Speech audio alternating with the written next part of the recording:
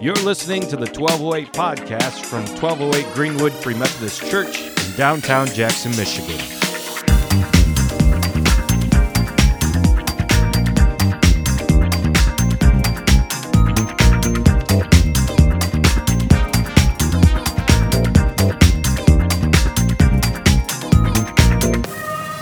Well, it is a joy to be able to share with you this morning. This sermon, if you want to call it that, this word, is about 6 months of reflection of this past season of life. It is also a story that I will share in a moment. But it is also prepping for this sermon, oddly enough. The theme of expectant waiting.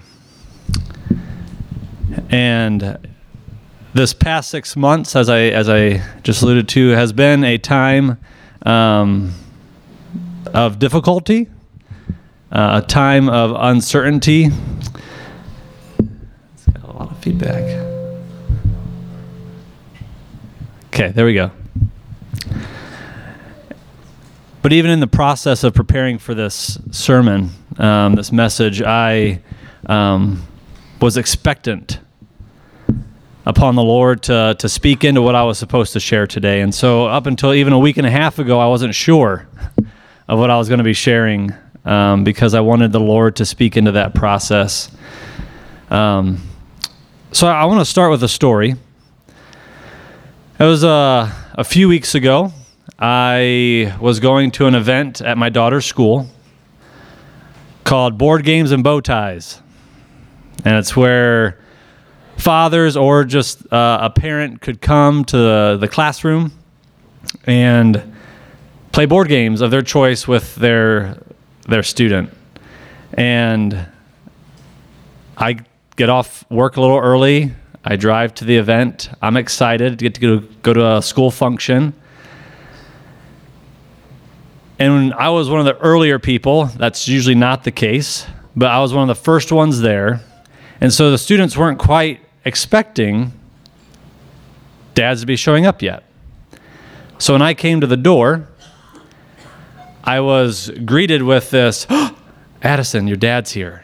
And she zipped around and saw me and got so excited. And then I proceeded to go in, and that was cool enough as it was. That made my day. But then I was able to go sit down with Addison. She had made this huge bow tie for me. So one thing I forgot today, I was going to bring a picture of that.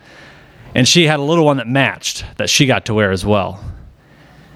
But it was what came next that stuck with me, and I shared it with my wife, and she said, "That should be what you preach on." Even though I was like, I don't know. And I still waited for the Lord to speak, but I was sitting on the floor with Addison, and I look up, and the whole room at this point now, all the students have their eyes fixed on the door.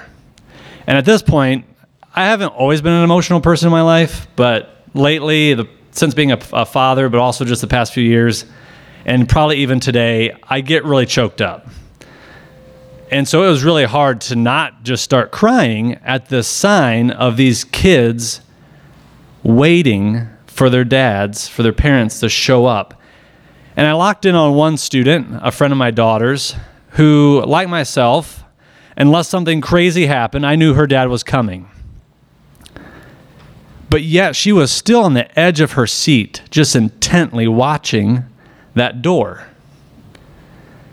And it was in this moment that I had this thought of how cool is it that this little girl knows her dad's coming, and yet she is on the edge of her seat just fixated for when he comes. So before I get into the bulk of what I want to walk through today, I just want to open with a quick word of prayer as we enter into the Lord's Word.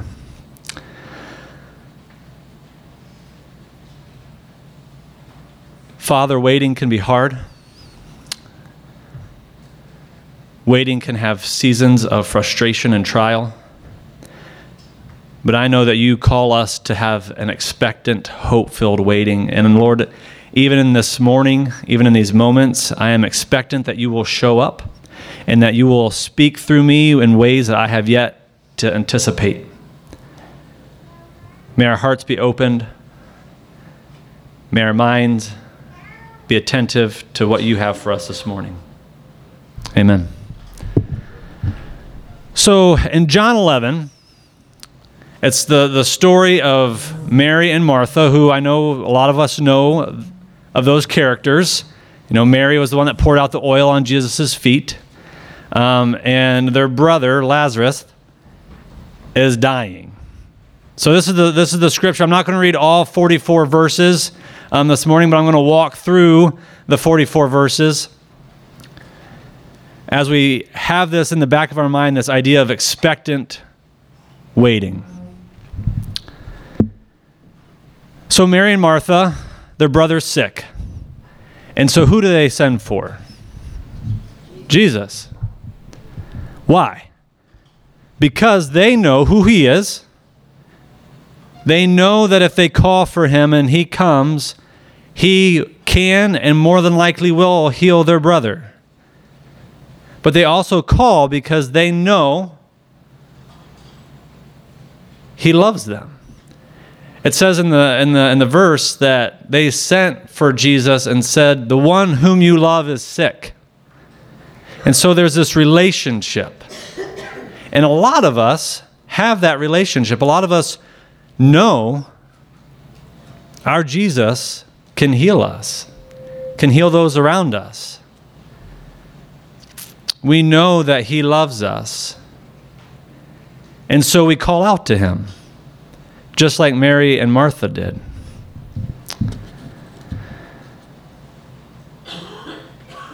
And so then they wait. And it's in this spot that we don't know a lot. We don't know the heart of their waiting. But we know that they have to wait. And so I'd imagine if it's like myself, if I know my brother's dying, there's an expectant waiting because they called for him. So they have this promise. But there's also probably some anxiousness, some uncertainty, because they themselves are human. But for those who don't know the story, what happens? Jesus doesn't show up when they want him to. Their brother dies. And so in this, I imagine this is the shift that takes place for Mary and Martha, of this expectant waiting to this frustrated, as they start to see each hour, each day, the thought that their brother's probably going to die. Their Jesus hasn't come yet. And so there's this shift. And I am assuming there's this shift because of the way that they approach Jesus when he comes. Okay? Which I'll get to here in a minute. But just like the cherry blossoms that we put up, we don't know when a tree will bloom. We have the promise that it will bloom, but we don't know when it will. In verse 4, it says, "But when Jesus heard it, he said," heard of their brother, the need. He says, "This illness does not lead to death. It is for the glory of God, so that the Son of God may be glorified through it." So he knows, right? He knows his timing is perfect. He knows that he's going to show up when it's most important for him and the Father's glory and for the people that are needing to experience that miracle. But Mary and Martha don't have that knowledge, right? They don't know what he knows. And so they're on the other side, watching their brother die, not knowing it is for greater glory to God for this to happen. And so, as I thought through this, and I know for a lot of us, it's this idea that, Mary and Martha wanted their brother to be healed. And that is something that we want when we call upon the Lord. We are wanting healing. And it wasn't until the song this morning that I hadn't shifted my perspective to Lazarus and his waiting. I've been focused on Mary and Martha and their waiting.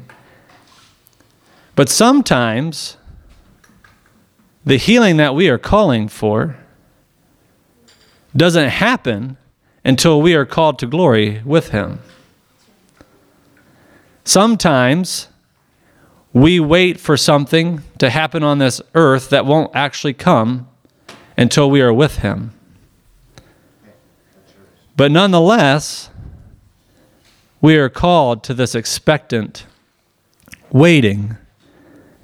Our faith and our trust in Christ should compel us to not have a hardened heart as we wait, but to have a heart of expectant waiting. Because it may just be that our healing isn't what's going to bring God the most glory. It may be our suffering that brings God the most glory, and it is our suffering that allows for those that don't know him to encounter him better. So, their brother dies. I have mentioned that. But it's in that moment that Christ calls the disciples. Okay, come on. Let's go. Obviously, Christ is attuned to what is happening, and he was waiting for this moment so that his glory may be manifested in this situation. But this is kind of like a little side note, and I'm looking at the clock here, so I got to keep going. But I love the fact that the scriptures include dialogue between the disciples and Jesus. And it's in verse 7, and I'll quickly paraphrase, because the Lord says, come on, let's go. And they're like, whoa, we were just in Jerusalem. They tried to stone you, and you want to go back? So I love this dialogue of like they're questioning Jesus, as we often do, right? And then he goes and gives this great metaphor, as he does, to allow them to understand why they're going back. And then he says, our friend has fallen asleep. And so then one of the disciples is like, well, if he's asleep, that means he's getting better, right? And I can imagine Jesus in this moment just being like, gosh, do I have to explain everything to you? No, he's dead. And so I love that picture. I love that like little snippet of we are human just as the disciples were. We are in the Spirit just as the disciples were with Christ, and yet we're still going to question. We're still going to have things explained to us. But then we jump forward, and Christ is approaching. So it's not Jerusalem, it's just outside of Jerusalem, but Christ approaches to where Mary and Martha are at. And at this point, people from Jerusalem have come to console Mary and Martha, because in that's the culture that people were to come to weep and grieve with them. But word got to Martha, and it's always about Mary. David Roller preached about this passage, and he pointed to the fact, people always talk about Mary and how she poured out the oil, but it's in this moment that Martha was the first to get word of Jesus. And I like to think that she ran. It doesn't say that, but it says that she got up out of the house and met him before he came into where they were mourning, where he was buried. And what is it that she says to him? The very first thing that she says, if you were here, my brother would be alive. So that's where I think that shift happened, right? That expectant waiting shift to this frustration, this anger. How often do we in our lives have that same, God, why aren't you showing up? Why aren't you delivering me? If you were here, this would have been better. This would have been different. But I think it's really cool what she says after the fact. Sorry, this is where I get a little emotional. So in verse 7. No, verse 22. That was previously.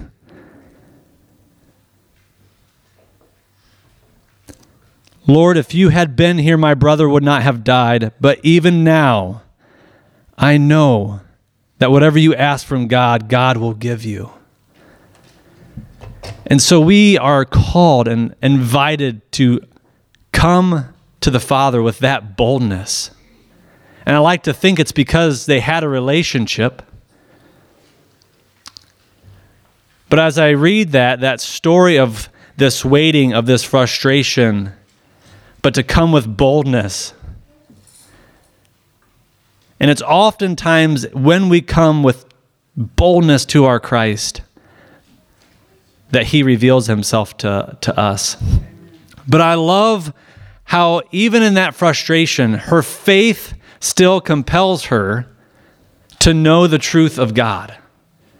Even now that my brother is dead, you can still do whatever you ask of the God to do. And then Martha runs back. I like to think of it all as running because of the urgency that's involved here. And gets Mary. And Mary leaves the house and comes out as well. And what was the first thing she says? The exact same thing as Martha said. If you were here, my brother would not have died. And then Mary begins to weep. And what happens next is just another neat picture of the God in who we serve and the God who lives with us. Is that then Jesus begins to weep.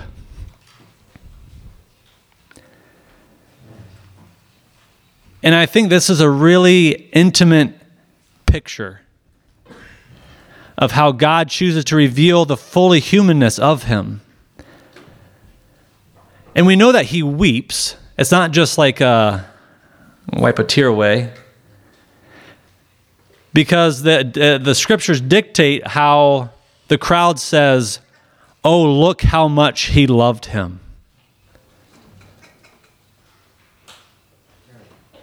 Right?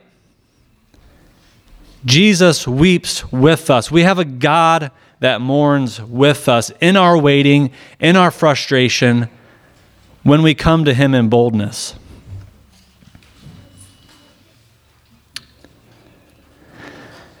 And then what follows, a big chunk of this scripture deals with pointing to the fact that Lazarus is just a corpse, and that Christ is the resurrection.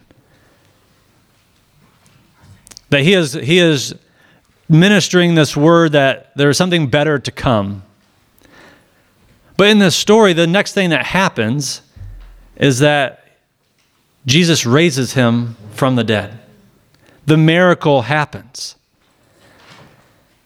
And just like the cherry blossoms that bloom, we don't know when they'll come. But we know they will come. And we know that it's not really the cherry blossoms that we're waiting for. It's the fruit to come. The cherry blossom is just the promise. And looking over there, what beautiful, beautiful signs of God's promises in our lives in this church. But it's the fruit that we long for. It's the resurrection power that we long for. And so it's the fruit that's the miracle. The fulfillment of his promises.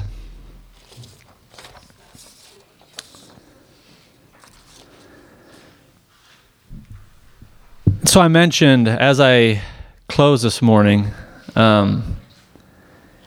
this is birthed from a story, my own story. And I think in God's goodness, he actually had me walking through a season of winter, a season of waiting during the winter months. But this has been a season of me asking, knowing who God is, knowing his promises, God, show up. Where are you? I'm asking for these things. and yet you have not been showing up in my life. But I've realized something. We don't wait alone. You know, we have the fortunate reality of the Holy Spirit that Mary and Martha had yet not had. You know, we get to wait with the one who we are waiting for.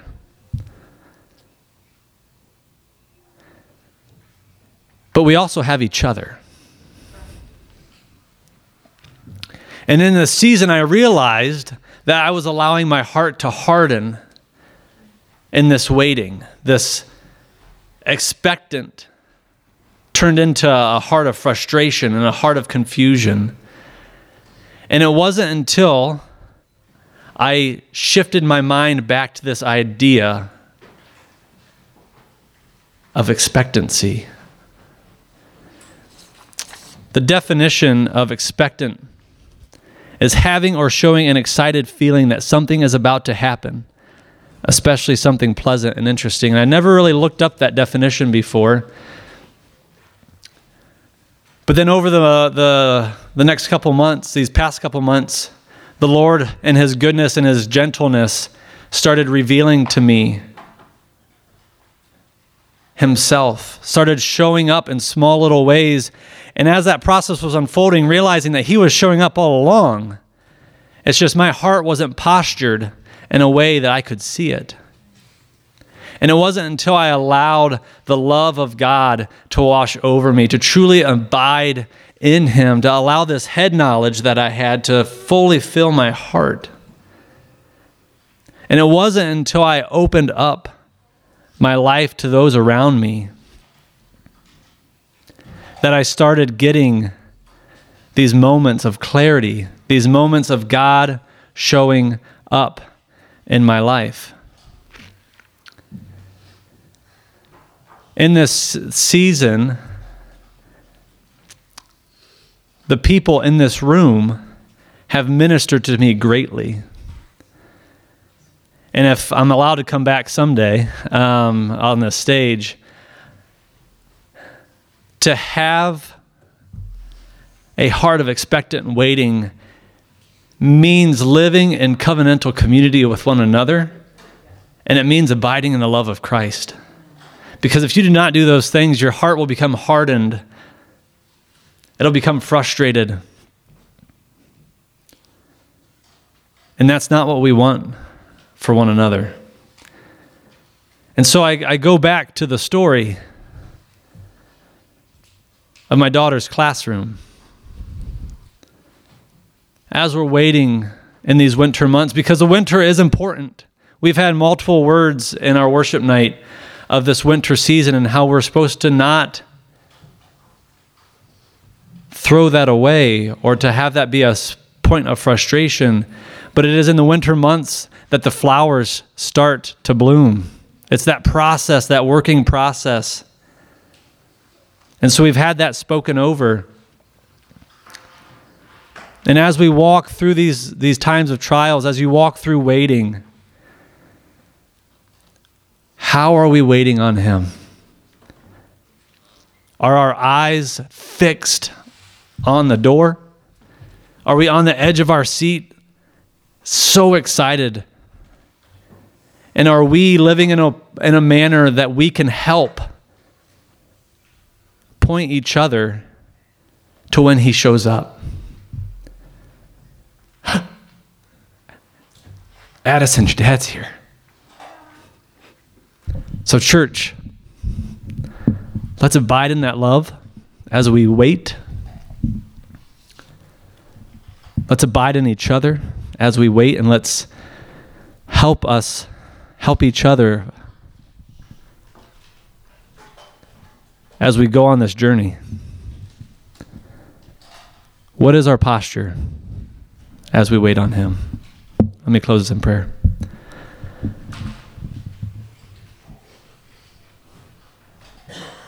Heavenly Father, thank You for Your grace. Thank you for the ways in which you use your people to bring life to each other. Lord, thank you for the way that through your love and through your church, we can turn wrestling to dancing. We can turn frustration into expectant waiting.